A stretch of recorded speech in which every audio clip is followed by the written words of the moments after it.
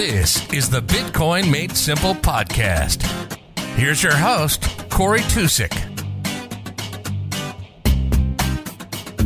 This is the Bitcoin Made Simple podcast. I'm your host, Corey Tusick. On today's episode, I speak with golfer Aaron Ingalls on Twitter. You can find him at BTC Aaron. That's two A's, AARON. Aaron is an amateur golfer in the United States here, and he's actually right now in the process of qualifying for the U.S. Open. So hopefully by the time this comes out, he will have made it to the U.S. Open. So I wanted to talk to him about, golf in general, because I love golf, but we really get into, Bitcoin and there's some similarities between golf and Bitcoin, of kind of how he was saying how you have your best rounds when you just keep your head down and aren't really paying attention and focusing on the next shot, kind of like stacking sats, how that's the best way to get a return is to not, pick your head up and look at any ups and downs, just, keep stacking sats. So yeah, we talked about that stuff, and I just got into different things and curious as to what his world is like being a Bitcoiner in the golf world, and he also had some help, some good insight for anybody that's out there looking to potentially expand their talent stack and find different avenues for income to help generate more revenue, to get freedom away from being stuck at one job that you might not be thrilled with.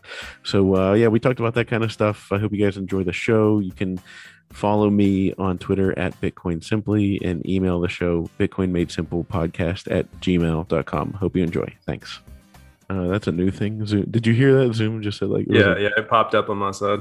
It was like recording in progress. So it gave me the option to leave the meeting, so it didn't record me. Oh, nice. Yeah. So I'm like looking at the price of Bitcoin right now, and do you think we're gonna dip down? Because I'm trying to set a buy order right now, and where do you think we're gonna dip to? I have no idea. I'm too bullish to give price predictions. I know, me too. I'm like, oh, well, there's no way. Like, I panic. I had one tick off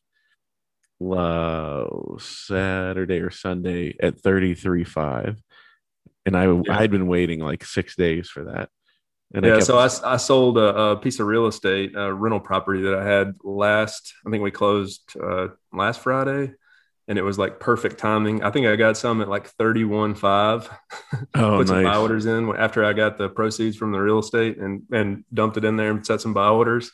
The timing was perfect. It didn't matter when I sold the property. I was buying Bitcoin regardless of the price. But I'm too bullish to I tweeted out earlier, when you understand there's only 21 million Bitcoin and there's infinite amount of dollars, when you really take that into perspective, it's hard to think about dips too much.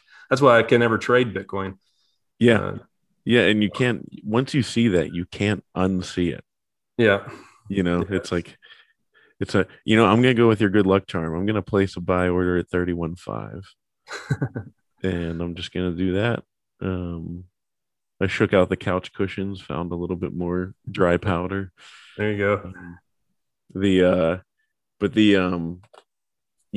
Once you see it, once you wrap your head around that, it's just like, that's it. Like, you never want to be on the other side of it. Yeah. You always want to be on the Bitcoin side. You never want to be in fiat. Yeah, exactly. So I got to ask, how did you get into Bitcoin? Like, what was your original, what got you into it to start? Yeah. So I guess I would go back to like Ron Paul. That was probably like the start of like kind of going down the libertarian rabbit hole. I think I was in either just out of high school or in high school when Ron Paul was campaigning. And I remember starting to follow that, picking up on some of that stuff. And that kind of got the ideology of libertarianism in my head and got me thinking, more logical about that kind of stuff. And then I remember joining some groups on Facebook that were, kind of going further down the path. They were talking about Rothbard and Mises, and It was like an ANCAP, I guess, voluntarist groups that, they got on there and they just talked about stuff and shared kind of literature that they were reading. But it seemed like, nobody was really doing anything about it. Like the best option was to like buy gold and silver and bullets. And it didn't really seem like anybody was actually making progress as far as like human freedom. And then in 2015, I was watching a documentary about the deep web that was about Ross Ulbright and the Silk Road.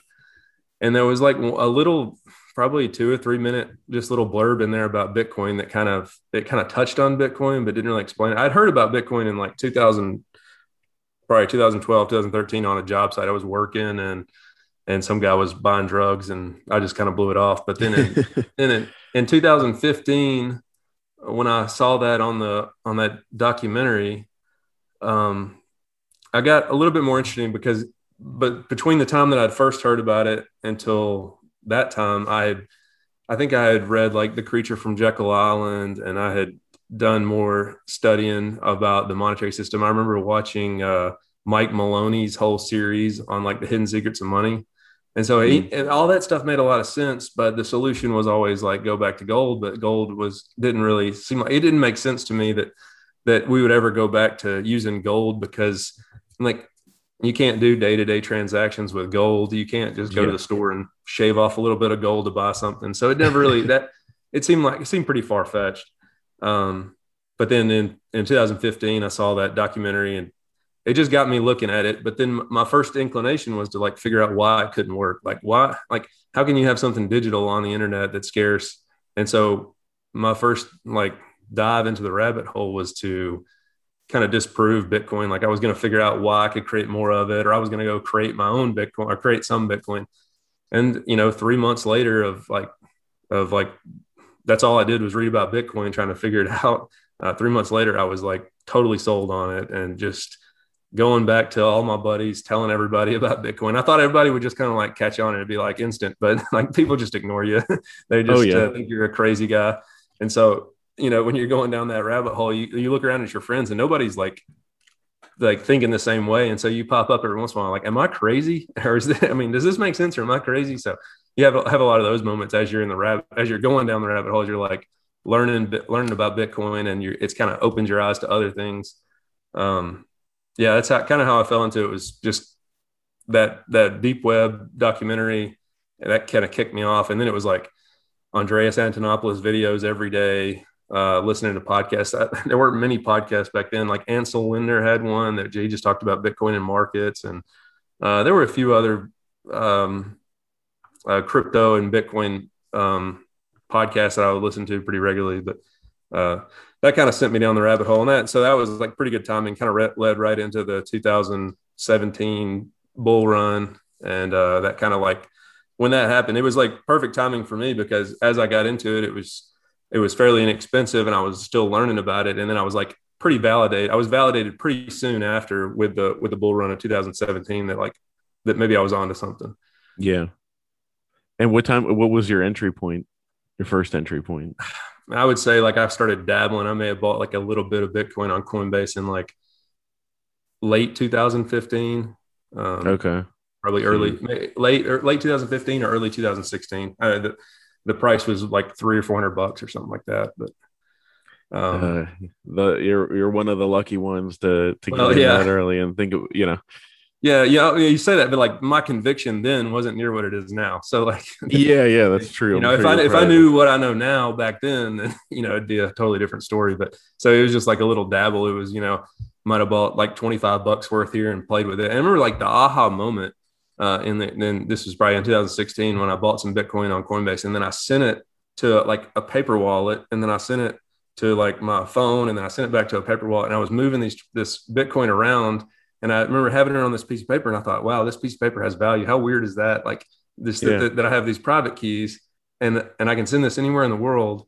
Nobody can stop it. And it's just on this piece of paper, and I can hide this piece of paper in a book or something like that. It was just that aha moment where it was, I realized that I had something that was a bearer asset that I could kind of move around and do whatever. I could just store it in my head, or I could store it anywhere. Mm-hmm.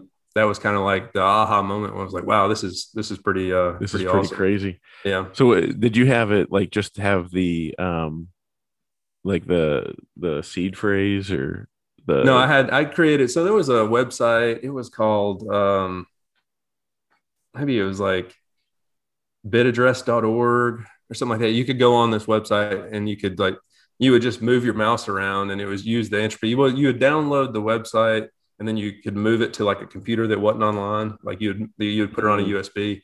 And I remember moving it to a laptop, and I was kind of paranoid at the time. Like I had a printer that I destroyed after I printed it off. I didn't really Nice. understand anything, which I was probably right to do so. I had Oh it on yeah, my no, you were ahead of your time there. yeah, I had it on a computer that wasn't connected to the internet, and then I down put the website in, and it would just I guess it would use the algorithm, and you could move the mouse around, or you could do different things, and it would create entropy, and it would generate public private key pairs, and then you could print it off on the printer, and then I destroyed the printer after I printed a couple off, and then so it was just creating. It was actually like the public private key pair, and you could fold it up where you couldn't see the private key and put some tape on it.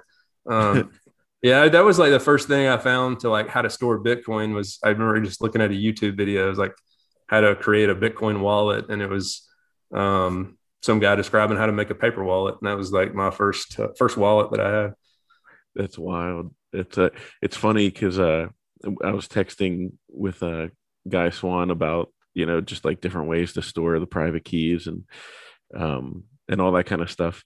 And he mentioned like, oh, you could actually get like those, the steel and like basically how they like engrave the Stanley Cup, where they like pound like with letters, they like pound the letters into the steel, and then he's like, but then you run the risk of if somebody finds it and they have your seed phrase, he's like, so you could like mix it up and have different words in different places or like scattered about, Yeah.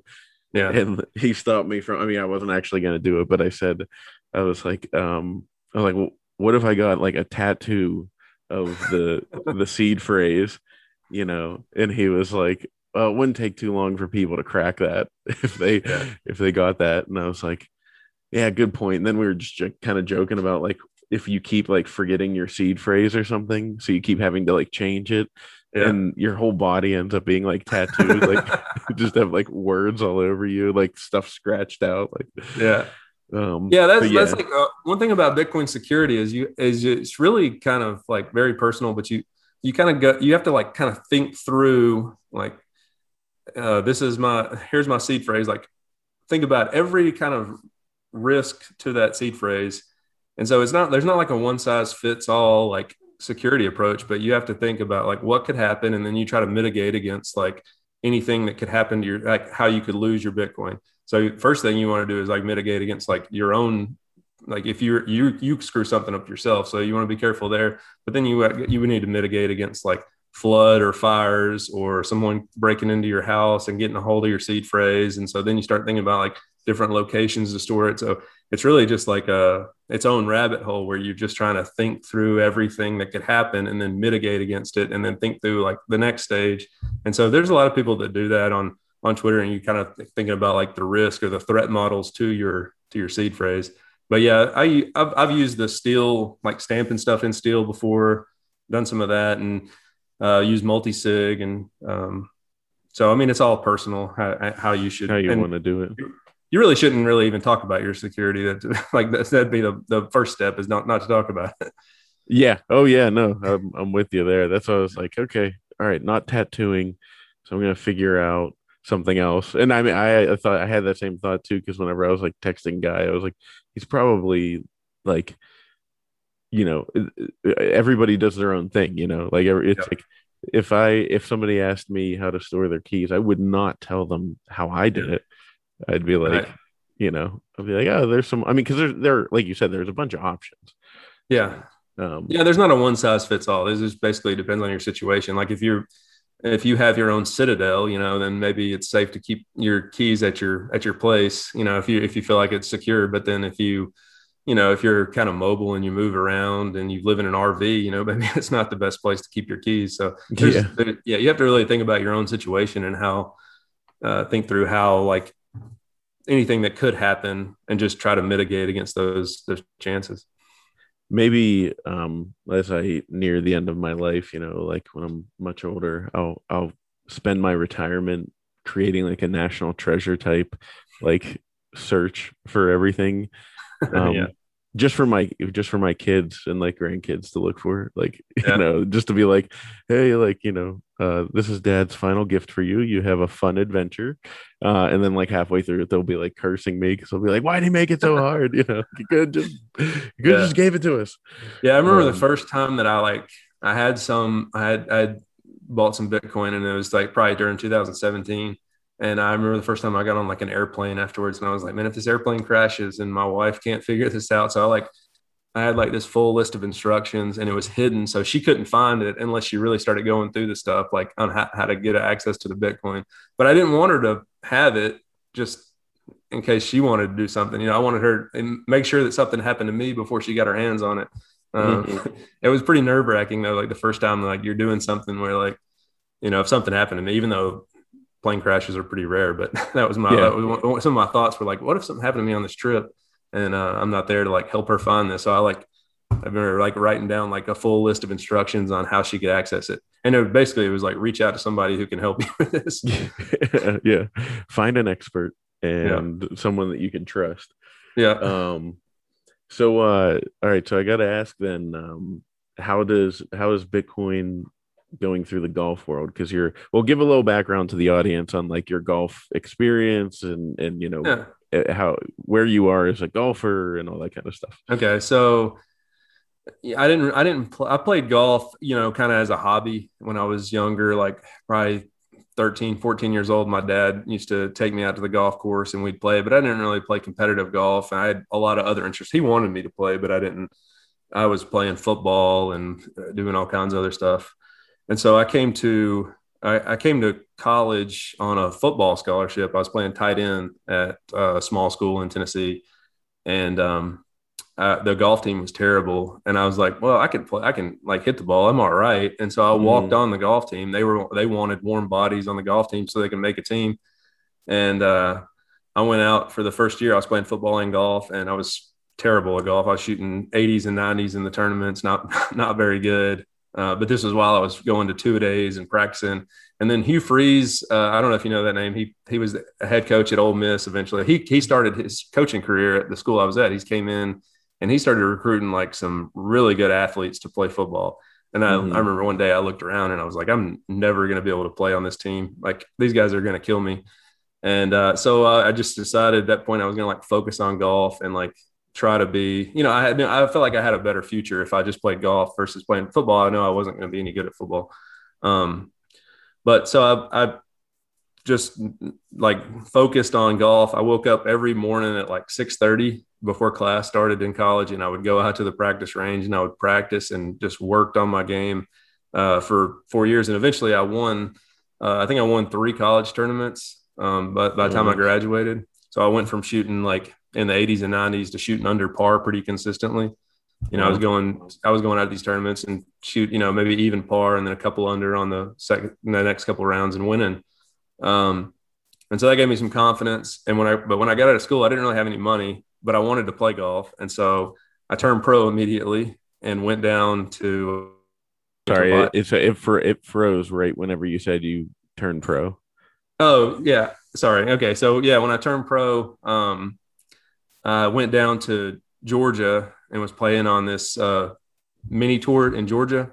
Hmm And, I was broke. I didn't have any money. I was just trying to get by, and so it was expensive to play in these tournaments. So I was having to like find ways to get money. It was $1,000 a week to play, plus your expenses, travel expenses, and if you won, you didn't, you won 10 grand. It was like not enough to really keep you going, and I You got got burnt paid out. $1,000? Yeah, you had to pay $1,000 to play, and if you won, you got Oh, 10,000.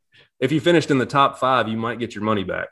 And so it was just basically legalized or golf gambling. There was no sponsorship money, and I wasn't ready. I didn't have the money to go to Q school or anything at the time, so I went back to work and basically got burned out on golf and hung my golf clubs up and didn't play for 4 or 5 years.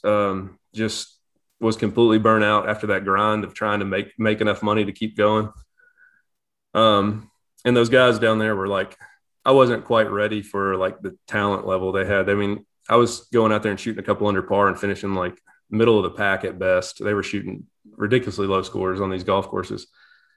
And so I went back to work and got into construction. And then like 4 or 5 years later, I got a little bit more financial stability and settled down. And I was able to start playing a little bit again, and really like the freedom of not having to play for money and not the grind of that tournament golf kind of freed me up. And in 2018, like I had one of my best years ever. I won like a tournament in Kentucky, a pretty good sized tournament in Kentucky. Then I won the Tennessee State Am, and then just kind of got on a roll. And I think I won like 4 or 5 pretty good sized tournaments in a row in 2018 after getting my amateur status back. And then, and so that's kind of where I am now. I've still playing in kind of like these high level amateur tournaments, like nationally ranked amateur golf stuff. Like it's called the Cocktail Tour for mid amateur golfers. And right now I'm kind of, if you ever watch the movie Tin Cup, that's what I'm going through right now, where he has to go through qualifying for US Open. I've made it through the first stage, where the first stage there was 80 players and you're playing for 5 spots. And so I made it through that. And then my next stage is I'm hoping it's going to be, we'll find out today. It should be in Jupiter, Florida, just north of the conference in Miami. And it's like 2 days after the conference. So I'm going to fly down to the conference, practice up a little bit while we're down there, and then go try to get through final qualifying for the US Open and in Jupiter. And if I get through that, we'll be playing at Torrey Pines. So that's awesome. Have you played in the US Open before? No. I've tried this qualifying 3 times. But the first 2 times I didn't make it through the first stage. And so this is my first time through the first stage of qualifying. Nice. So so then how many are going down to Jupiter, Florida? We won't know until I think today at like 5:00, they're going to release the fields. So there's like 12, I think there's 12 different qualifying sites, and maybe 500 guys playing in those 12 sites. So it'll probably be, 70 or 80 people in each site playing for 5 spots or 6 spots, something like that. Okay. So you'll be about 50, 60 people, something like that.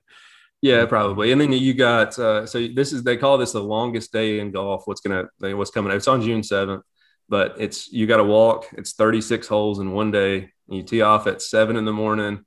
You play your first round, and then you get a small lunch break, and then you tee off in the afternoon and you play. And it's a grind. Like, yeah, there'll probably be 15 or 20 people who after the first round, they've played bad and they would draw. They don't want to go play the second round just because everybody's exhausted. But the longest day in golf, at the end of the day, at the end of that day on June 7th, like they'll have the whole US Open field set. Okay. Well, it's funny, the US Open. So I actually, I live right next to the Oakmont Country Club, like pretty close to. We're in Pittsburgh, where they have the US Open there like once every 10 years. Yeah. And it's they say it's the hardest putting green. Like I don't know if you've ever like been there or seen, remember watching the US Opens there, but they say it's like putting on a sheet of glass. Yeah. I've seen that. Yeah, I remember Oakmont. See, who won last at Oakmont? Was it Dustin? I think it was Dustin. Yeah, it may have been. Yeah. And then in 2007, it was Tiger lost to was it Angel Cabrera? Angel Cabrera, yeah, that's right. It's so funny just because it's like, once every 10 years, like the entire golf world, like just comes down on this little small town outside of Pittsburgh, and it's fun. But like even yesterday, like we actually were driving past it, and my son, who has like a little set of golf clubs, he's 5, but he's got his set and he loves the driving range and all that kind of stuff, and we were driving past it, and I pointed out the golf course. I said, that's the one, because we see lots of golf courses. I'm like, that's the one, that's the one where all the guys play on TV, and he asked, when's it going to be next? And I was like, I forget, but I think it's in like 7 years. It'll be back. And I said, don't worry, we're going. Like I've already I've already processed that. Like we're going, like we're booking the tickets. I've budgeted. You're gonna be there when he's gonna be like 12 or 13 or something like that, Oh, that's perfect. which Yeah. would be like prime age for like Yeah. a young golfer to go, hopefully see like, Jordan Spieth and whoever's new, and like Yeah. maybe some legends hanging on, like maybe Tiger will have, his like senior tour, like where he'll be out there. And Yeah. Well, heck, you can't count him out now with Phil. Phil just won. He's at age 50. It was pretty unbelievable. I know. My cousin's a huge Phil fan because he's a lefty as well. Yeah.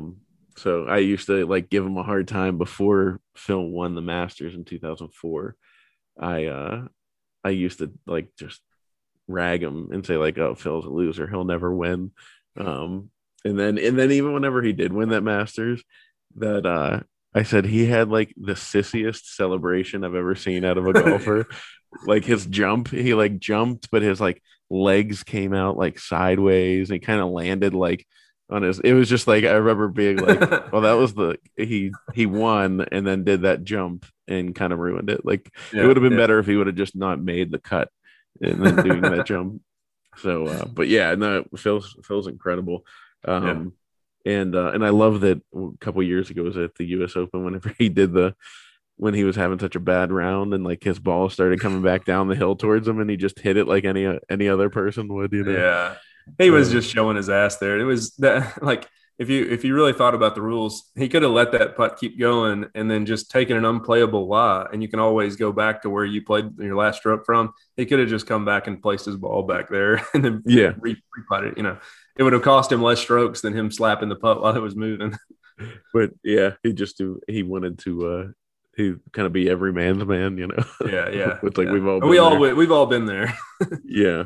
All right, so I got to ask you then, because this is my quest to stay in competitive stuff.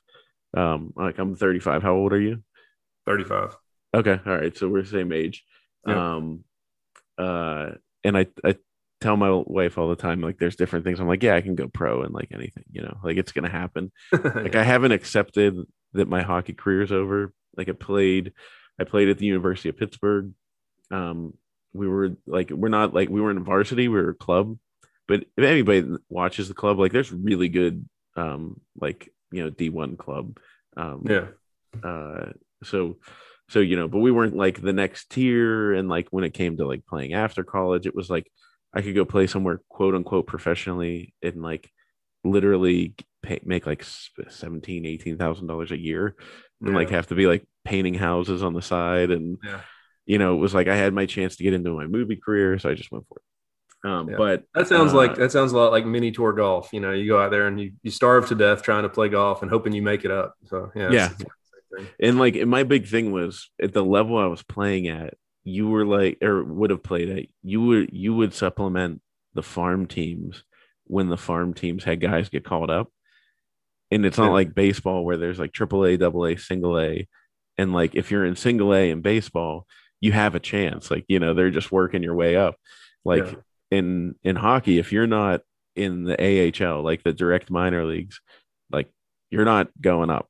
So anyways, so ever since then though, like I keep saying, because Mario Lemieux was my favorite player and he retired and then came back at the age of 35. So I keep telling my wife until I get past that, like then I'll like when I hit 36, then I'll be like, okay. Because right now in my mind, I'm like, Lemieux came back. She's like, yeah, but he was like the best player in the world. Like, we get to this age. I was thinking about it the other day. Like I'm older than almost every NFL player. We'd be like the oldest NFL player. So I know. It is weird to think about. Yeah. It was funny because I interviewed Sean Culkin and was like talking to him about like players I knew that played in the NFL that like friends with and stuff.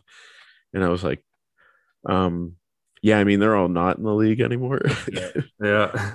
Like LaShawn McCoy. I mean, I'm not friends with LaShawn McCoy, but he was at Pitt with me and he just retired recently.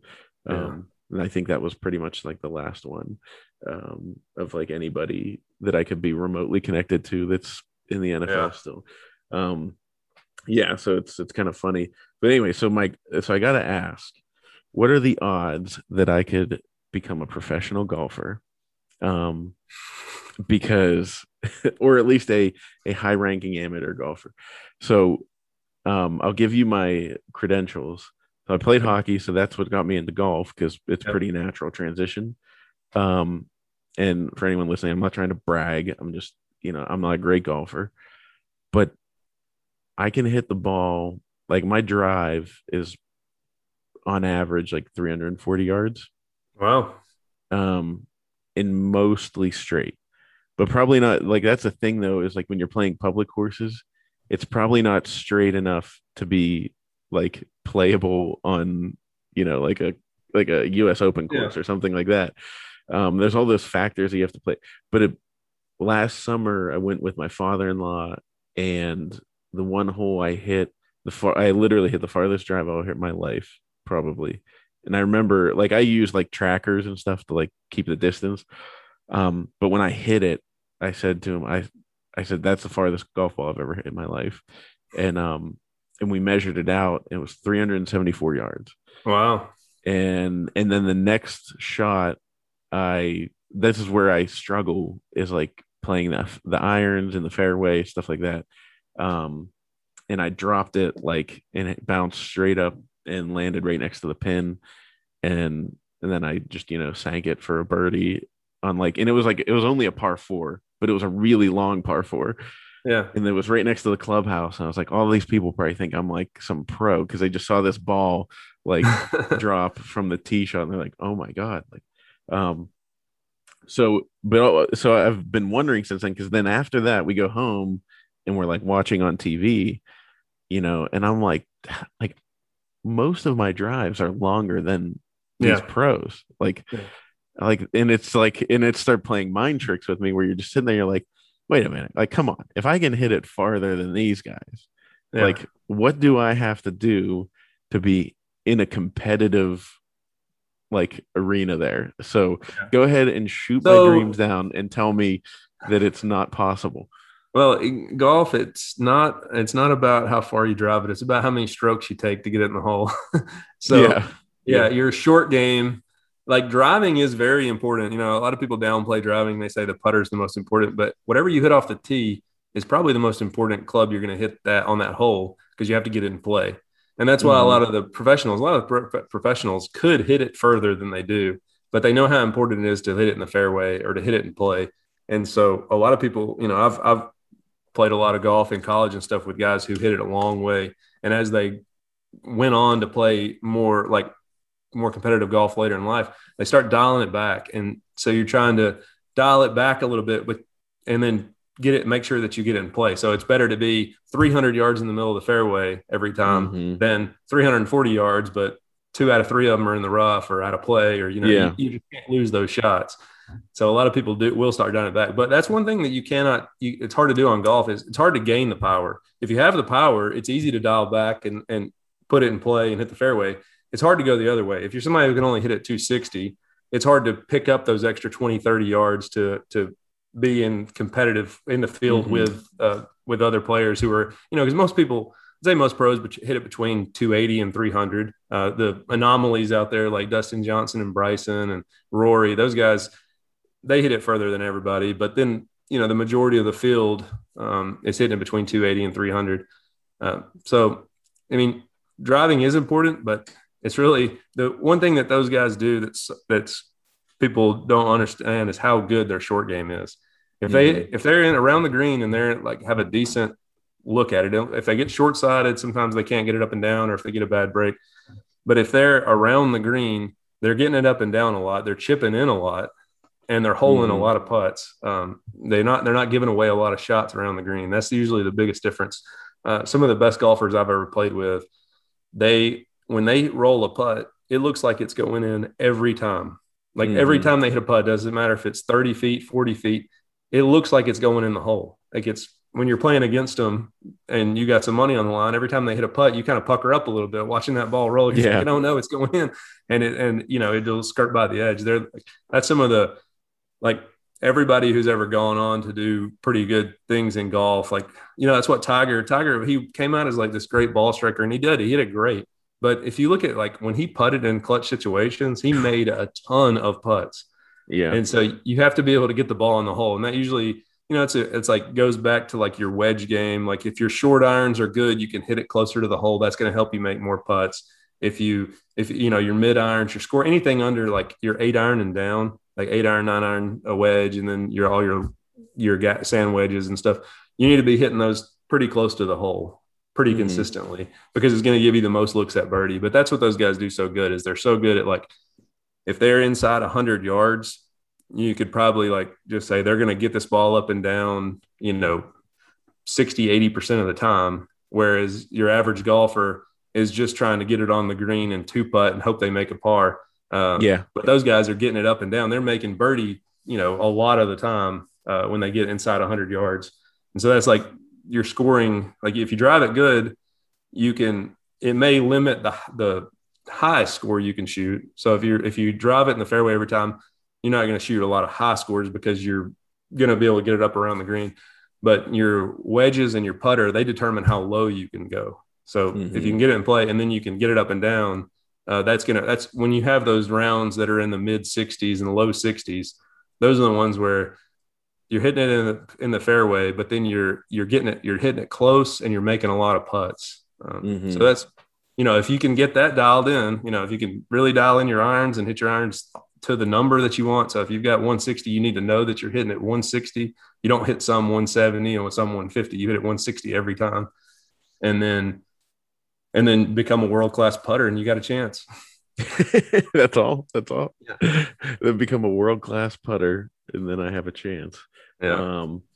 That was some of the biggest thing that changed in my golf game when I went from being not bad. I was okay. I could hit it okay, but to winning tournaments was a mindset shift in putting. When I putted, like I used to putt and I was kind of scared of 3-putting, or I was afraid I was going to hit it too far by. But then I had a shift in mindset, and it was like, I'm going to putt everything to make it. And then whatever happens after that happens. So if I try to make it and it goes 4 feet by, instead of, rolling on there to tap in, then that's fine. But I'm trying to make every putt. And when you switch that mindset to like, you're focusing on the hole and you're really trying to make every putt, you putt a lot better that way. Okay. Because that's my mindset's always like, I draw like, a 2-foot circle around the putt of the hole. Yeah, don't do that. And I'm like, just get it in there and then, tap it in. I'll be good. Yeah, because if you're aiming for a 2-foot circle and you miss by 2 feet, you're 4 feet from the hole. If you aim at the hole and miss by 2 feet, you're 2 feet from the hole. So always putt to make it. It's in the movie The Patriot, Mel Gibson says, aim small, miss small. Yeah, that's right. Okay, so really, when I'm inside of 100 yards, or really inside of about 120 yards, I'm trying to make every shot. So if I'm hitting a wedge from 120 yards, I'm aiming at the hole and I'm trying to make the shot. Because I know if I miss it, my misses are going to be closer than if I'm aiming at a section of the green or a side of the green or somewhere near the hole. So once you get inside 100, 120, 140 yards, whatever you're comfortable with, you should be aiming at the hole, trying to make every shot. Okay. So it sounds like basically too, with the irons and everything, you just got to like basically practice of like basically striking the ball the same every time, knowing how far it's going to go. Yeah. Distance control is huge. That's one thing that a lot of amateurs don't understand is their distance. They don't really know how far their irons go. They don't know, or they hit them inconsistently. They hit some 10, 15 yards further than one swing goes a lot further than the other. And so you have to be able to dial in that distance control. But yeah, I mean, you should probably go to like a PGA professional and have them look at your swing and see what's, if your swing's good and if you got anything going on you need to fix. Because there's a lot of like inconsistency can come from a lot of different parts of the golf swing. It could be in setup, it could be in transition, it could be in your grip. And that's hard to fix if you're just practicing hitting balls. If you're just hitting it every time, you may be compensating for something that's wrong in your swing. You may need to get that checked out. Yeah. That this is be like the last thing my wife wants to hear, because it's like as if we don't like have enough going on in life. But I'm gonna be like, oh man, yeah, no, he's right. I'm gonna go get with a pro and sit there and have them break down my swing. We're Yeah. gonna figure this out. And I mean, I love a challenge and anything like that Yeah. where it's like where I'm like, yeah, dude, like let's do this. If I have the raw talent, like I'd love for somebody to be like, all right, like let's polish you up. And because it's funny, like whenever you have a good round of golf, I've shot in the 70s a couple times. Um, so it's not like I'm killing it with the irons and putting, but like when you shoot well, I always tell people, I'm like, it's so funny whenever you're playing well and you're shooting like under bogey golf, you're just like, yeah, like it's so simple. You just hit the ball into the Yeah. fairway and then chip it onto the green, and Yeah. then two putt, maybe you one putt sometimes, like Yeah. it's a Sometimes, simple some of game. some of the best rounds of golf I've had is when I get through playing, and the guys I'm playing with say like, "Great round, man." I'm like, I really didn't feel like I did anything. I just, it was easy that day. I'd not hit it on a lot of greens and made some putts here and there.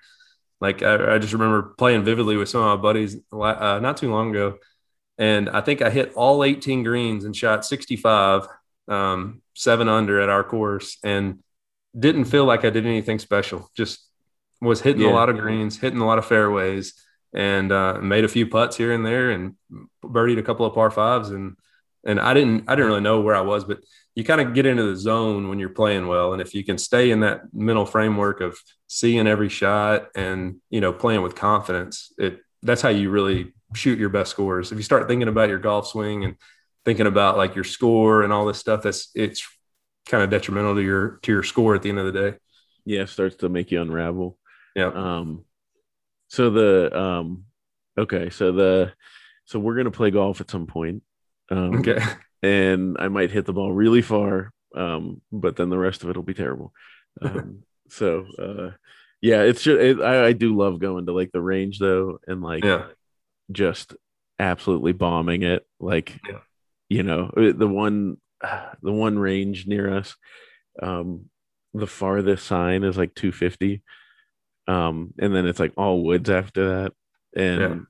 and so it is just fun whenever you sit there because I just go there for fun. But then like when you hit like 10 straight into like the woods beyond everything, like everybody's like starts looking at you. I'm like I had a great slap shot, so Yeah. that probably has something to do with it. Yeah. Um, Yeah, that's but one thing about golf is to be really good at it. You have to love the process of getting better at golf. Like it's not about like there's one like when I went from being decent to being really good at golf, I didn't really think about my scores. It was more that I enjoyed getting up every day and going to the golf course and practicing and working and trying to get better. It's like that love of the process, kind of like Bitcoin. You got to stay humble and stack sats, keep your head down, and just keep accumulating. It's the same mindset where you're staying patient and you're going out every day and practicing, and you're enjoying the process more than you are like the rounds that you're posting. yeah, you don't get They too kind high of or too follow. low. Yeah, they follow you. Like the good scores and the good tournament results kind of follow just staying patient and like loving the process of getting better. That's a great analogy for Bitcoin because it really is like the great gains are going to come from just being patient.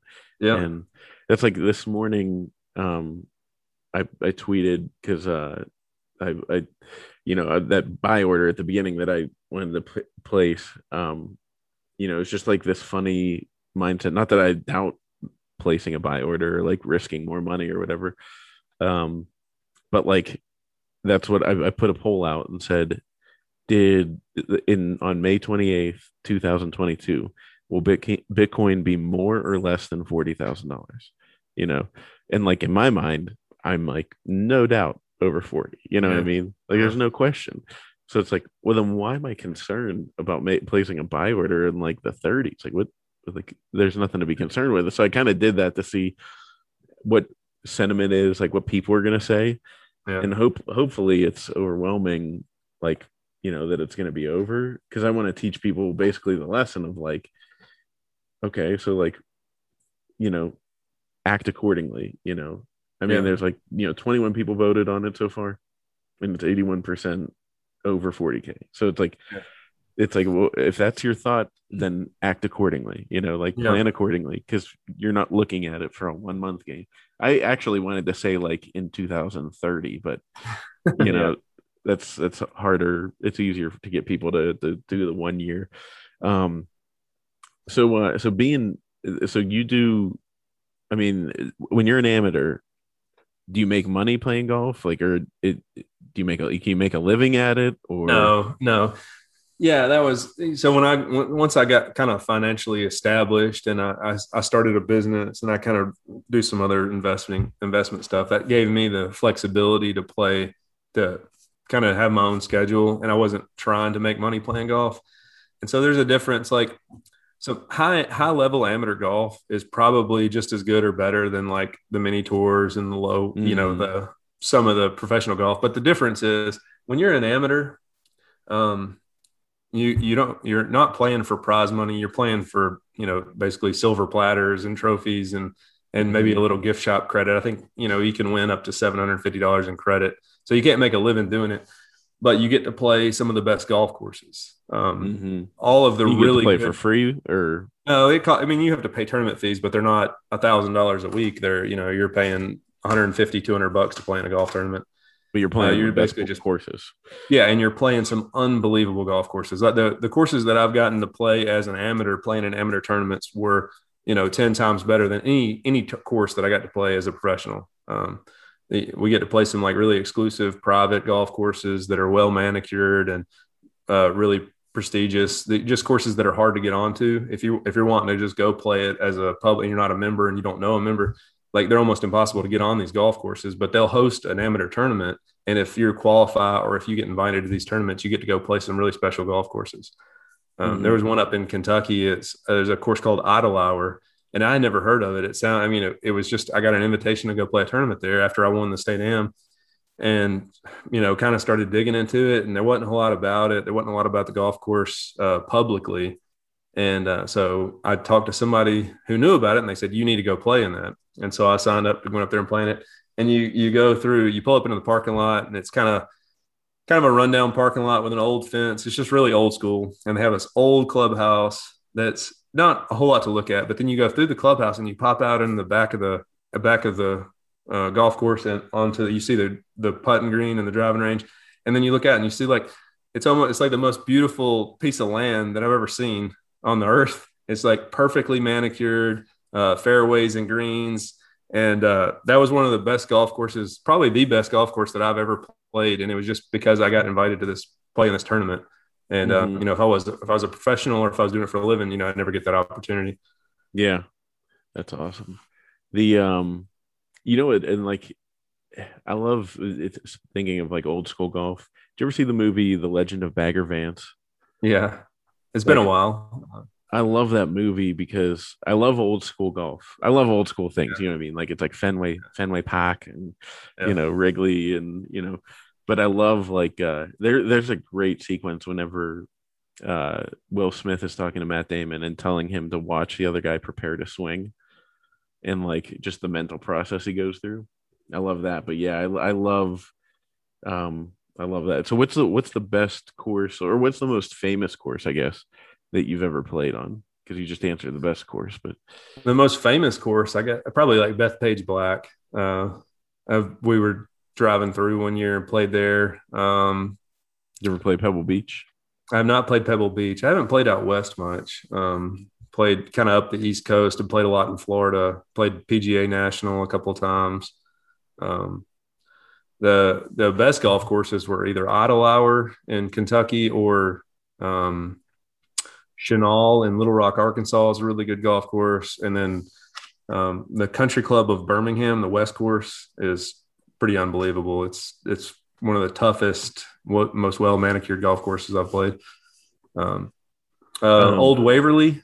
Old Waverly is pretty famous. They played the U.S. Women's Open there and played a couple of USGA events there. Um, but yeah, I think probably the most famous, the most well known would be Bethpage Black. Played it from the back tip. Played out there. I knew it was a hard golf course.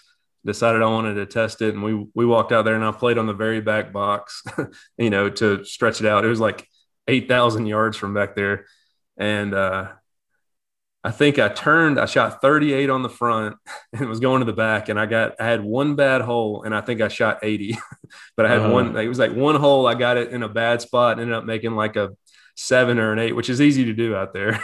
Oh, I'm sure. Yeah. Yeah. But Yeah. That's what I look at. I look at Oakmont whenever I like drive by. I'm like, the church pew, like bunkers. And I'm like, oh my God, I would be like in behind that thing. Like someday I'm going to get like, you have to be, obviously be a member to go and get invited. So I'm like, one of these days, like somebody's going to invite me to play there. It's always funny when people are like, hey, you want to play at this country club? And you're like waiting. You're like, is it going to be the one? And then they like mention one of the other ones. Like, yeah, I mean, okay, that's nice, but thanks for inviting me. Sure. But yeah, those church pews or something, I'll be all over the place and it'll be horrific. And it's a humbling game. It for sure. You have a lot of expectations when you show up at a golf course, and they usually fall apart pretty quick if you're not ready for it. Which is funny because it's like, again, it's just kind of like Bitcoin. It's a very humbling investment process. Have you found, are there a lot of other golfers that are into Bitcoin or? Yeah, I mean, my buddies, the friends that I've eventually convinced of Bitcoin, but I would say most golfers are not in a financial position where they need Bitcoin. And so they don't see it right away. It takes a little bit, whereas somebody who grew up in, most golfers grew up pretty well off. They didn't really have financial hardships or anything. A lot of people, I mean, I'm not saying not all golfers are like that, but so most of the people that I know are still pretty skeptical about Bitcoin. Most of the people in the golf world, which I've convinced several of them that they should own a little bit anyway, but they're probably not as orange pilled as I am or have gone as deep down the rabbit hole yet. What you need to do is get Tiger Woods to be orange pilled. I mean, if Tom Brady can be orange pilled, then Tiger Woods, because when you got that much money, you got it.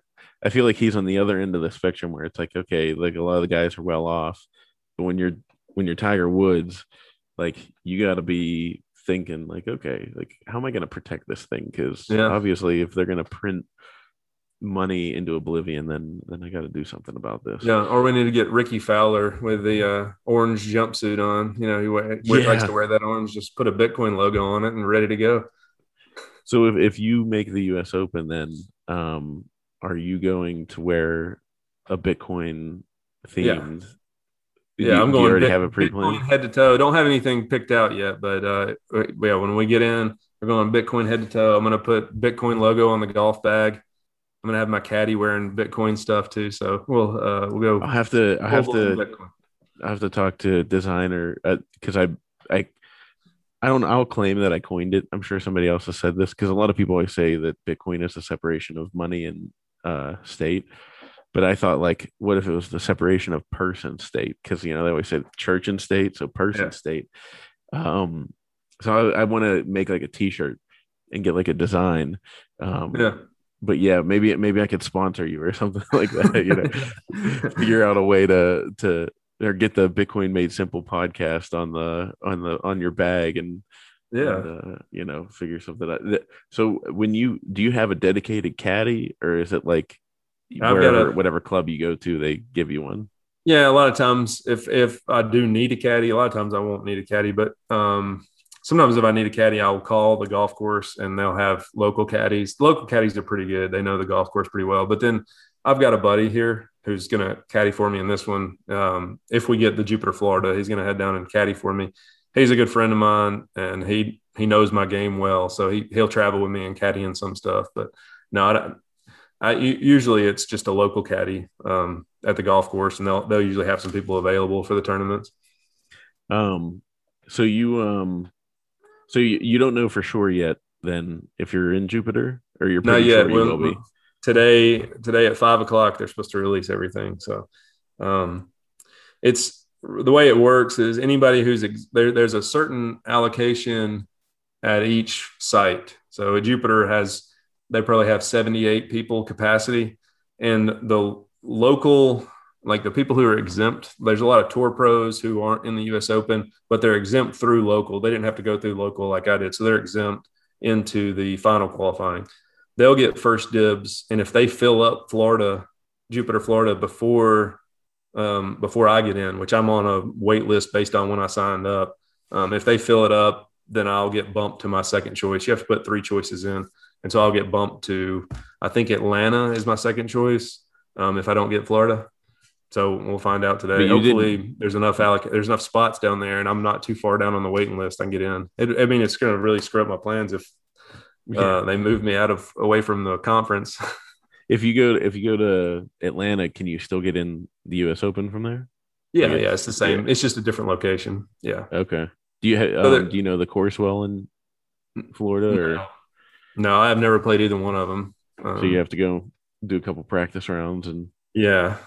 So my plan, if it's in Florida, is to fly in on the 3rd, the day before the conference, and then I'll play a practice round on that day, and then head down to Miami, and I'll go to the conference. I'll probably try to find somewhere down there to practice a little bit in the meantime, and sometime during the day while the conference is going on, and then drive back up Sunday, play another practice round at the Bears Club, and then the tournament starts. So the qualifying is actually on that Monday.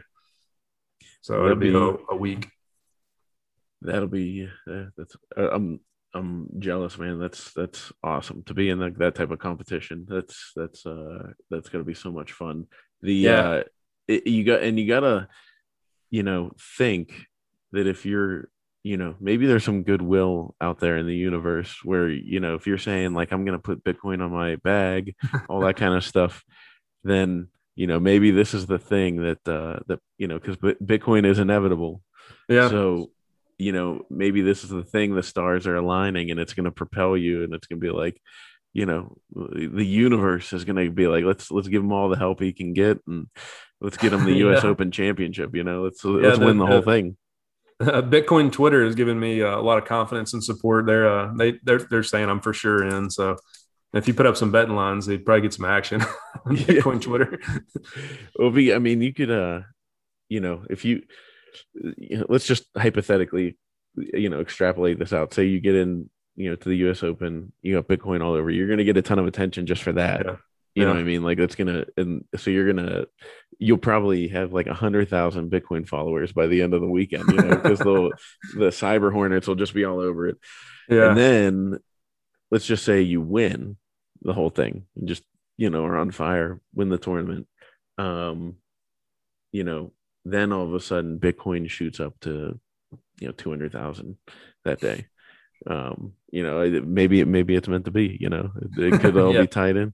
Part of my theory of my 1% theory that Satoshi's from the future and laid this all in, so that it went through it back to the past, so that it would effectively work as best as possible. In 2021, this would be have an amateur with Bitcoin all over his bag win the U.S. Open. I think sounds pretty storybook to me. Yeah, and all my balls have they're all number 21. I order them special at the beginning of each year to like get through the season, and all of them they're Pro V1s. They're number 21 instead of having like 1, 2, 3, or 4. They're all number 21, yeah. And then on the side, there's like a special thing that says HODL on the side. So you have the Pro V1 logo on one side and then HODL on the other side. Nice. Oh, you'll be able to get some easy sponsorships too, because Jack Mallers is doing the Indy 500 Bitcoin car this weekend. But I can't be dressed like that Indy 500 Bitcoin car looks. I don't think that would work. Yeah, that'll be a little hot, a little loud. Yeah, you gotta tone it down a little bit. So what do you do then? I mean, for the life of an amateur golfer, like, what's the business you have that you do?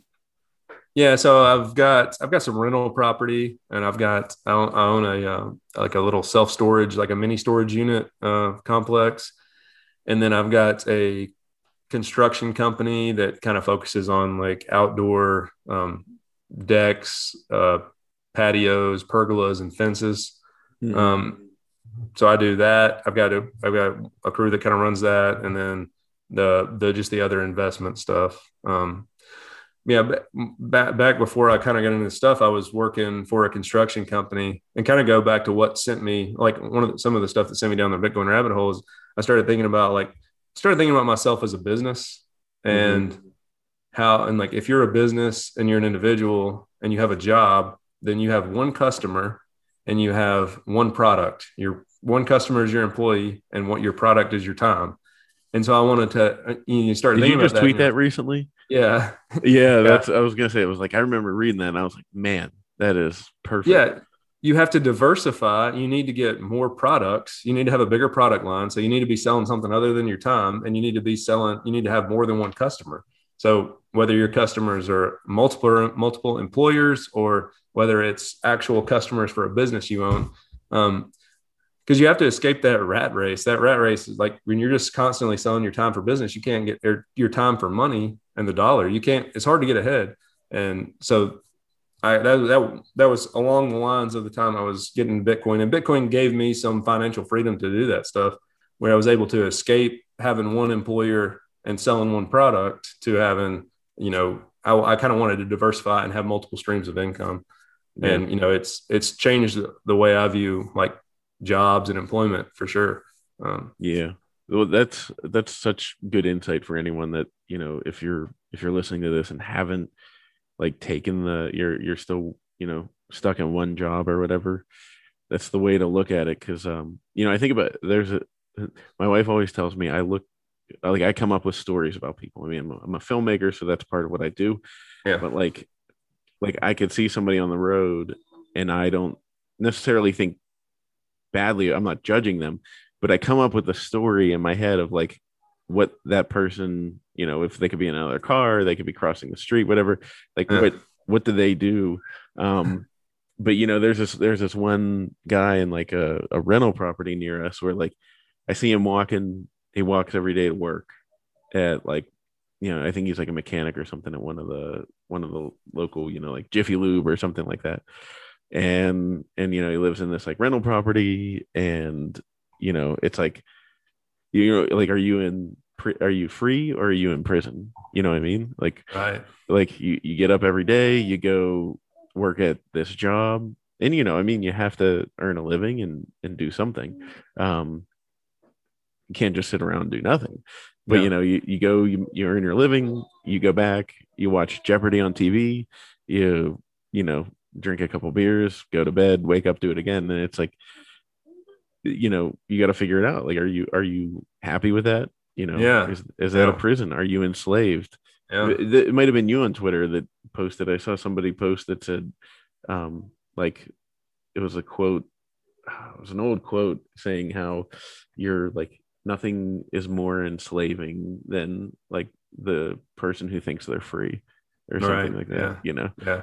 I didn't tweet that, but I like it. Yeah. So you ended up getting multiple different streams. Yeah, I would say like that's probably the number one step that I would suggest for anybody who's trying to want to do that is, you don't have to quit your job, but like start a side hustle, do something to like generate some other income. Because if you have an employer, your employer is your only customer, they could move on, they could find somebody else, they could fire you at any time, and then you're an insolvent business. So you want to diversify to give yourself optionality, and then that also gives you freedom to say no. Like if you're sick of your job and you've started a couple of side hustles, you're doing other stuff, it gives you the optionality to where, hey, my time's not worth coming here every day 40 hours a week. I want to go play in some golf tournaments, or I want to do this, or I want to do that. It gives you freedom and flexibility to kind of do what you want. Yeah. I mean, I would even say like, because with like this podcast, like I've said multiple times to people, I'm not doing this with the hopes of making money. I'm doing it with the hopes of learning as much as I can. And I figured, talking to other Bitcoiners and like getting people's perspectives was the best way to do it. And, yeah. But I mean, if I wasn't an entrepreneur or out on my own doing multiple things, like I would never have the free, I mean, you imagine having like a 9-to-5 job and being like, oh yeah, I can spend like 4 or 5 hours a week on a podcast. Like, no, it's insane. So then with being an amateur golfer, like how much are you golfing? How many days a week are you on the course? Right now, I would say when I was trying to play professional golf, it was, that's the one thing they do is you get up and you work, and it's just a job. So you're playing every day, you're practicing every day. For me, with the U.S. Open qualifying coming up, and we're kind of getting into tournament season, I'm playing 3 days a week and then practicing another 2 or 3. So I usually have a day or two off when I'm not kind of trying to work on my game. But that's not year round for me. That's kind of leading up to tournament season, and then once we get through the summer and then into the fall, I'll kind of ease back a little bit into the winter. Now, if you're playing professional golf, you got to keep your 8 hours a day. It's basically a full-time job. You're working at it. That's one of the big differences. So I would say I play like probably probably 2 or 3 rounds of golf a week, and then practice on a couple more days. So that's it's definitely racks up an expense though. That's for sure. Yeah, you definitely have to have a membership somewhere. So I've got actually have an out of town membership to a golf course that's 55 minutes away that I play at. And so I get the out of town deal. So it's a little bit cheaper. And then I walk every time I play. So, yeah, I'm not paying for carts, and I'm just paying the flat monthly dues that I'm paying. So I try to keep my expenses as low as I can so I can stack more sats. Yeah, no, definitely. I mean, Yeah.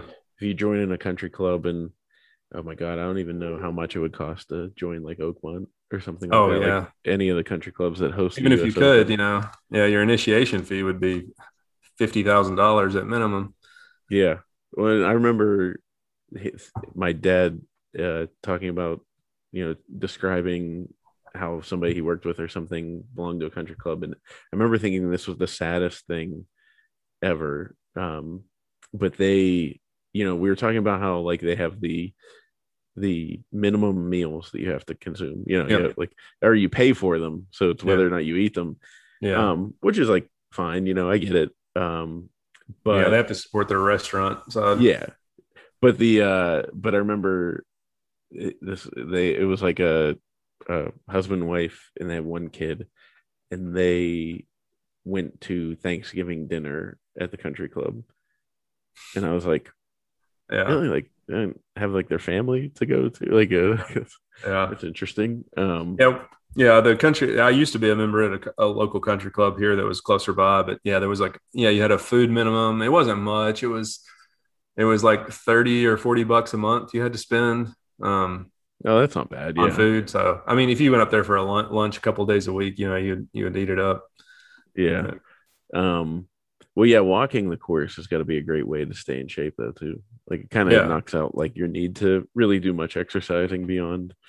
If you're walking 18 holes 3 times a week, that's and carrying a bag. Yeah. So I try to hit the gym each morning and then go out there and walk. But I'm trying to walk as much as I can leading up to this because I've got to walk 36 holes in Jupiter, Florida. And I don't know how that's going to be as far as like temperature goes. I don't think it's quite as humid as it is here, but it's going to be in the 90s, I'm sure.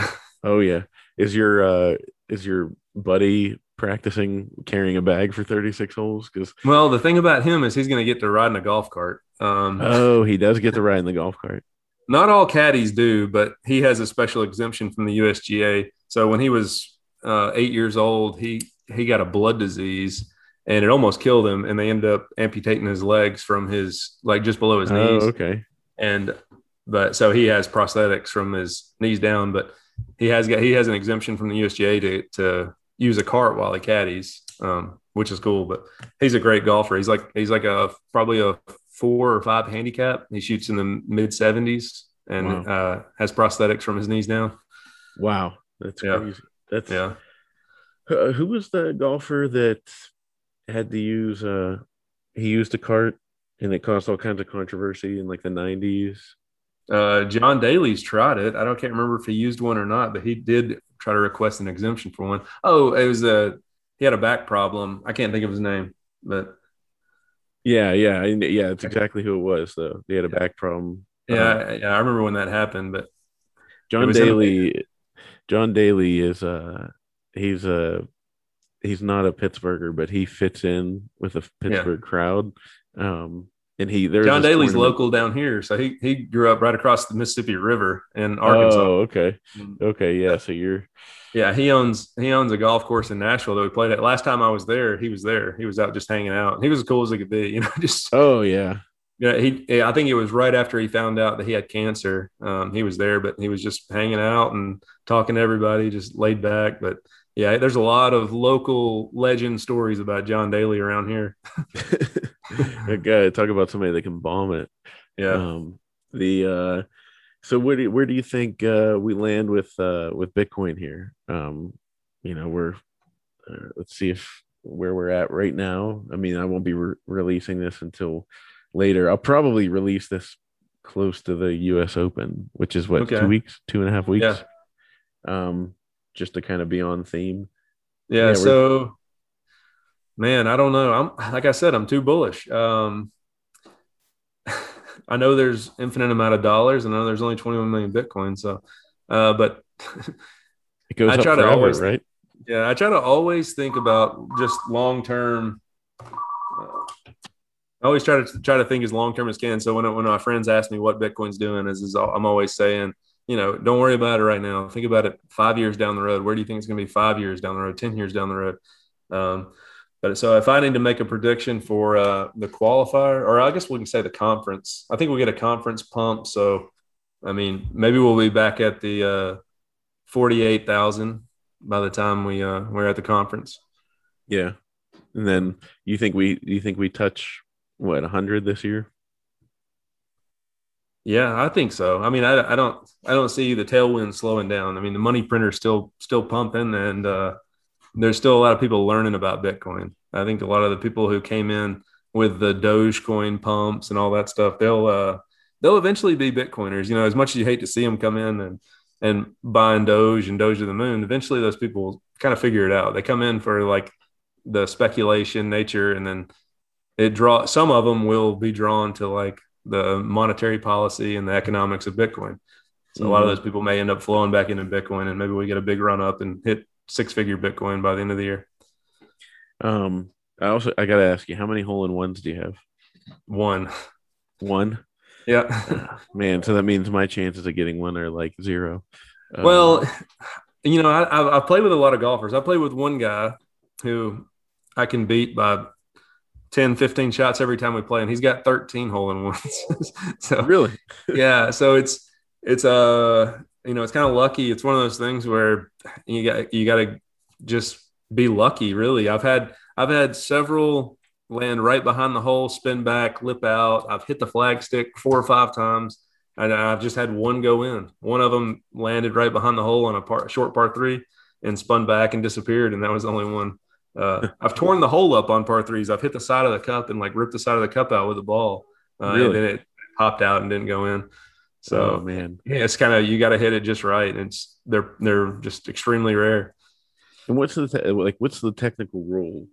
Like, because I mean, I know it can bounce out, so like it has to hit the bottom of the cup and stay in, or like what do Yeah, they say in the rule book? Like, yeah, how's it defined?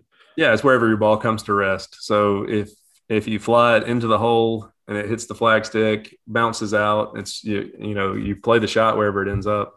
Um, yeah, I was playing in a tournament 2 years ago, and laid up on a par five and hit a wedge into like a back left pin, and there was a hazard just left and short of the hole, and I flew it and it hit the flag stick like 2 or 3 feet up on the stick where it was going to be a pretty close shot. Hits the flag stick and ricochets into the water, and so I have to Oh, end up taking a drop and uh, ended up making par. I think it was a par five, so I hit three in the water. I took a drop and made the putt for a par, but it was those unfortunate breaks where you get bad bounces, and if it hits the side of the hole and comes out, you have to play it where it ends up. I remember this tournament watching. I mean, because I fell in love with golf probably when I was like 11 or 12. Um, and then like in the summertime, it's just like I love sitting there watching any tournament, and Yeah, just like on like a nice day, like it was like back like when you're 12, 13, you start getting like a little bit of independence, you're home by yourself like during the day and whatnot. And like I used to love, this is really take me back, make me want to do it today. But like if there was a tournament on, you just had the tournament going. I'd get like plastic golf balls in the backyard and just go like hit them around, come in, watch a little bit of the tournament, eat some lunch, like yeah, go back out. Those are the days. But I remember this one guy. he hit. Well, there's two funny stories. So one was unfortunate for the guy. It was a hole in one where he holed right into the cup and it bounced out but it hit so hard it looked like it hit a parking lot, and Yeah. it like bounced up and it went in the water. So it was a from a hole in one into the water. But I'll never forget this other one, um, where like the drive went off towards like the walkway. It was going out of bounds, and they have the overhead shot, and it kind of like messes with your depth perception and like the way the ball, like where the ball's actually going. And I remember seeing this one guy. It wasn't a huge tournament, so there's not, there's just like stray people like walking along there. And Yeah. this guy was just walking, and I'm like trying to judge. I'm like, oh my god, I think this guy's gonna get hit by the ball. And he has no idea. He's not looking where the ball's coming. But sure enough, it landed, and like it was probably like a foot and a half in front of him. It landed and bounced up and hit him right in the balls, like just crushed him. And it was just like I remember seeing that on like live TV on like ESPN or something, being like, like, Yeah, that was amazing. It was just like one of those things where you're like, I can't believe that just happened, and like nobody's gonna believe it, And, yeah. like maybe I saw like a replay of it one time, and that was it. Like, but I didn't have a smartphone to record it or anything, like that. Yeah, there was a Rory McIlroy hit a drive right one time, and it went through some trees and ended up in a guy's pocket. It went into the guy's pocket, and they had to go in there, get a rules official, and figure out where to drop it to take it out of the guy's pocket. That was pretty funny. So what if the guy walked with it in his pocket and then laid down next to the hole and had it roll out of his pocket and into the hole? What happens then? Yeah, I'd have to get a rules official for that one. I don't know the answer to that. It's what the guy ended up doing is I think he just stood there still until Rory got there, and then he took the ball out of his pocket, and Rory dropped it where the guy's like just underneath his pocket where his foot was. So the guy had to move out of the way, and then he took a drop. But yeah, that's wild. That's wild. What's the craziest thing you've ever had to hit off of? Hit off of. I mean, I've seen people hitting them off grandstands. Was that Dustin Johnson a couple years ago? Yeah, Phil Mickelson's done that plenty of times. Well, the craziest shot I've ever hit was actually out of the clubhouse one day. We were just had a bet that we could hit a shot out of the clubhouse doors. It's Tin Cup style, or no, it's Happy Gilmore. No, it was Tin Cup where he hit it out of the doors. I mean, I've hit it off the cart path plenty of times. I've had my ball settle down like in a tree, not like too high up, and I've chipped it out of a tree before. That's better than taking the penalty.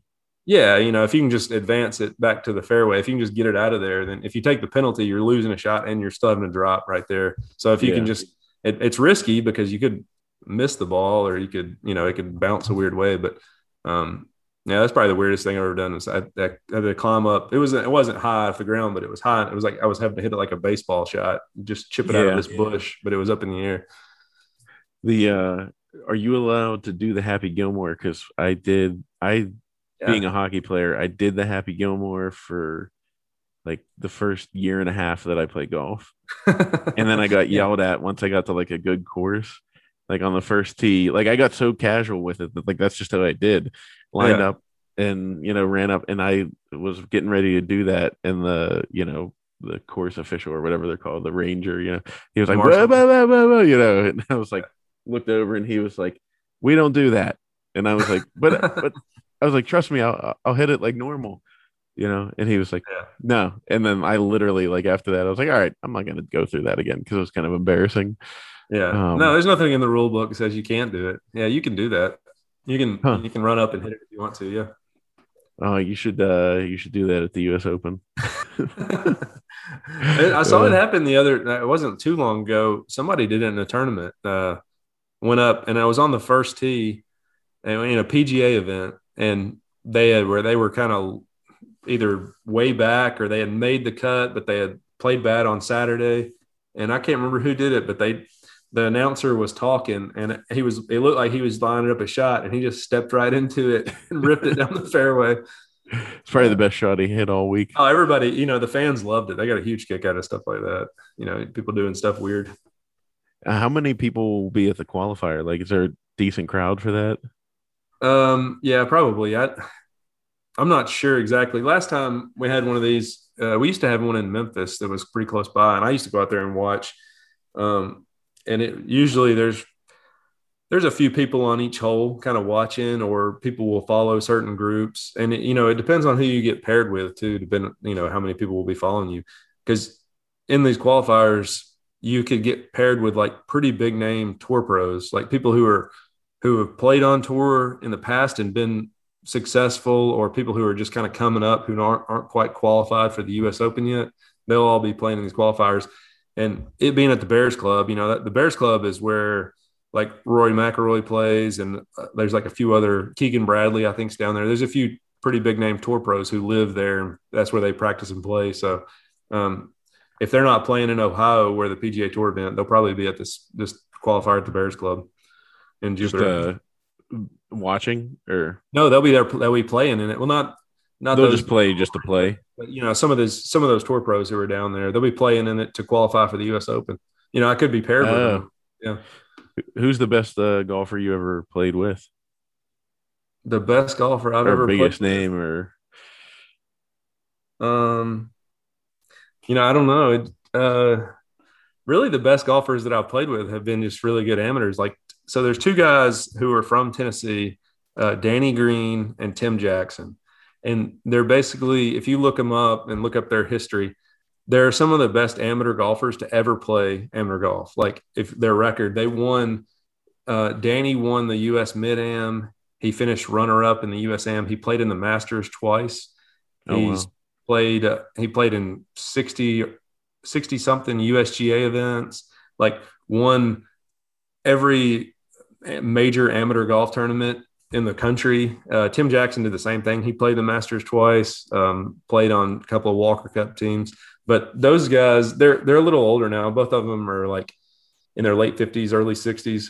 But like, just playing with those, I play with them a lot in amateur tournaments, and they're like, just seeing how they play the game, how they approach the game, and knowing like what they've done. They've traveled across really across the whole world playing competitive golf as an amateur, and those guys are unbelievable. But the people, like some of these young college players, are pretty dang impressive playing with those guys, how far they hit it. They're really good. Some of those have a lot of potential, but yeah, I can't think of any, like, just the best player I've ever played with. I don't played with quite a few tour pros. I played with a guy who won the big break, Jimmy Brandt. We got paired together in a tournament. He ended up winning the big break a couple of years later. He was good. But yeah, I haven't played with any really big name stars or anything. Well, if you get paired with Rory, I think that would be. Yeah, Rory he'll be through local, or he'll be through finals. So if I get paired with him, it'd have to be during the U.S. Open and have to be like on Saturday. So I'd have to make the cut and then play good enough to get to be paired with him. Well, if you make the cut, then you can stack a lot of sats, right? Well, I won't be able to collect any money as an amateur unless I turn. Wait, pro. So if you're an amateur, no matter how well you do, yeah, $750 worth of gift shop credit. So if I won the U.S. Open, whatever the prize money is, $2 million, I would be able to collect $750 worth of gift shop credit. Would you turn pro to take the $2 million? I don't know. That's a good question. I'll have to think about that after I get through this final qualifying. Because I think I don't know when I'd have to declare though. So you'd have to declare, and then otherwise you get $750 worth of gold. Yeah, I would have to declare pro before the tournament, I think. Has any amateur won a major? Yeah. So back in early 1900s, like, amateur golfers were kind of different. It was a different mindset. Like, the pros were just like the working club professionals, the people who work and taught in golf. And then the amateurs were like, now I don't know, it was different. Amateurs were a lot more competitive. They were almost better than the pros. And so there's been 5 or 6 amateurs win the US Open, but this was the last one to do it was a long time ago. Phil Mickelson, when he first came out, his first win on the PGA Tour, he was an amateur. Oh, really? Yeah. So there has been some to do it, but it's been a long time since anybody's, competed at that level in a major championship. Can you qualify for other PGA events as an amateur? Yeah, yeah, oh yeah. You can go do any Monday qualifying for like a PGA Tour event, and then to get in. So at the U.S. Open, I think the low amateur gets an invite to the Masters. So if I was to qualify for the U.S. Open and then make it through and finish low amateur, I would get an invitation to play in the Masters next year. And then there's other ways to qualify for different tournaments. So you can pretty much qualify. I think the PGA Championship is all PGA professionals. There's no amateurs that play in that, but most other tournaments there's an avenue for an amateur to play in it. Have you ever played in a PGA tournament? No, no. I've tried to qualify for when they used to have the FedEx St. Jude in Memphis. I tried to qualify for it once or twice, and then the and then I've tried to qualify for the U.S. Open a couple times, but now they changed that one. Now that's a World Golf Championship in Memphis, so they don't have qualifying for it. And then, the biggest tournaments that I've played in as far as professional golf were like just the mini tour events and Hooters Tour. Some of those like decent golf. I mean, there was good golfers that played in those, but it wasn't PGA Tour level. I gotta do a tournament just to I gotta find one just to be like I was in a tournament. You know what I mean? Yeah, and there's probably plenty of local tournaments around where you are. You just go sign up as an amateur. They'll probably ask for you for a handicap, so you may have to establish a handicap. How do you do that? You just enter scores. So you go play and then keep track of your score. And then there's the USGA does the handicapping system. And so you just log in, you create an account, and then you post all your scores into a handicap system, and it spits out like if you're scratch, you're a 0, if you're a bogey golfer, you're an 18 handicap. And then you just, there's limits on handicap for dinner tournament. So to sign up for the US Open, I think you have to be like a minimum, you have to be a 2. So you can't be above a 2. But anybody can sign up to play in it. Huh. That's pretty wild. And then you have to wear like the long pants. You can't wear shorts. Well, I get to wear shorts all the way up until the U.S. Open. So if I make it to the U.S. Open, then I'll have to wear shorts. But for the qualifying, I can wear shorts. Okay, because I mean, man, that's the only downside to. Yeah. I've always thought it's like, man, how do they wear the long pants? Like, yeah, that would be brutal. Because even like wearing nice shorts, I'm like sweating to death. Like compared to like what I would. Yeah, I want to make that one of my life goals is that I could wear shorts every day. That was like, if I knew I could wear shorts every day. And that would mean like I was living somewhere warm and I didn't have like a job that required me to wear pants. Yeah. No, I think from beginning of junior year until my end of my senior year of high school, I didn't wear long pants. Other than like a formal dance or, like a wedding or something like that. But I refused. I didn't like the way that the pants wrinkled up around my feet and ankles. It was like uncomfortable to me. So yeah, in the wintertime, it'd be snow outside and I'd be walking into school with shorts on because, and also too, I still do that pretty frequently. My wife's like, "What are you doing?" And I'm like, "Well, if I'll be freezing for like 30 seconds in the parking lot, yeah, and then I'm going to be sweating to death inside Target. Like I'm going to die in there because it's so hot. Yeah. So I'm not wearing. I always thought I want to have like air conditioned pants. That'd be like my one invention. If I ever invent something, it'll be air conditioned pants. There you go. Well, yeah, I gotta figure out how to be something because I don't even know how to put spin on the ball. Like that's the thing. Like I have no idea. Like I can when I'm chipping, it's just trying to place it in a certain area on the ball. Like somebody asked me like, how do you put backspin on? I was like, I have no idea. I've done it accidentally before. The way I think about like chipping and putting spin on it is if you ever played ping pong, you know how you put backspin on it or you put top spin on it. So you're doing the same thing. You're doing it with a golf club and the ball's sitting on the ground. And so to put spin on it, you have to cut underneath it, but you have to hit it with a downward blow. So you can't try to scoop up on it. You have to hit it in a downward strike, and that puts the backspin on it. But you're trying to swipe the face down the backside of the ball. So then you're not going to have a huge follow through on a backspin when you're getting backspin, right? Yeah, you're gonna have a downward blow, but then you're gonna follow through. the same But way. it'll just be a little different. You're not trying to scoop it off the ground. You're Well, really I don't try digging to. into Yeah, the I don't dirt. try to scoop anything off the ground. So all of my shots, you're going to come in with a descending blow and strike the back of the ball, and then follow through. But you never try to chip up on it. If you're chipping, you're always going to be hitting it with a downward blow. Okay, Or so you're or a always pretty level blow.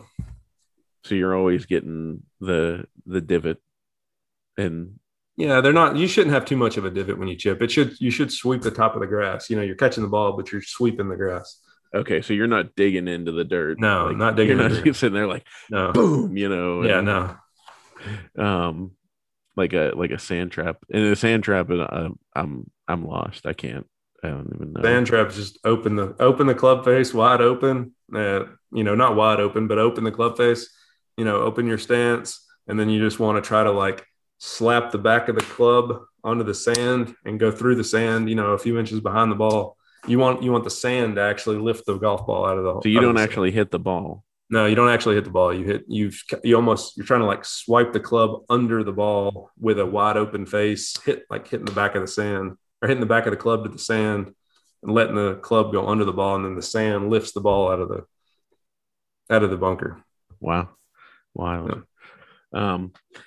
All right. Well, hey, Aaron, I really appreciate you coming on. Yeah. And sorry that we had to reschedule with the air conditioner issue, but I didn't. No worries. I didn't want to have the YouTube audience have to watch me like sweat to death and and all that. So, but yeah, where can people find you? Let them know where they can find you to Bitcoin, but also I'm sure your golf gets updated there. Yeah, so just jump on Twitter. My Twitter handle is BTC Aaron. That's BTC AARON.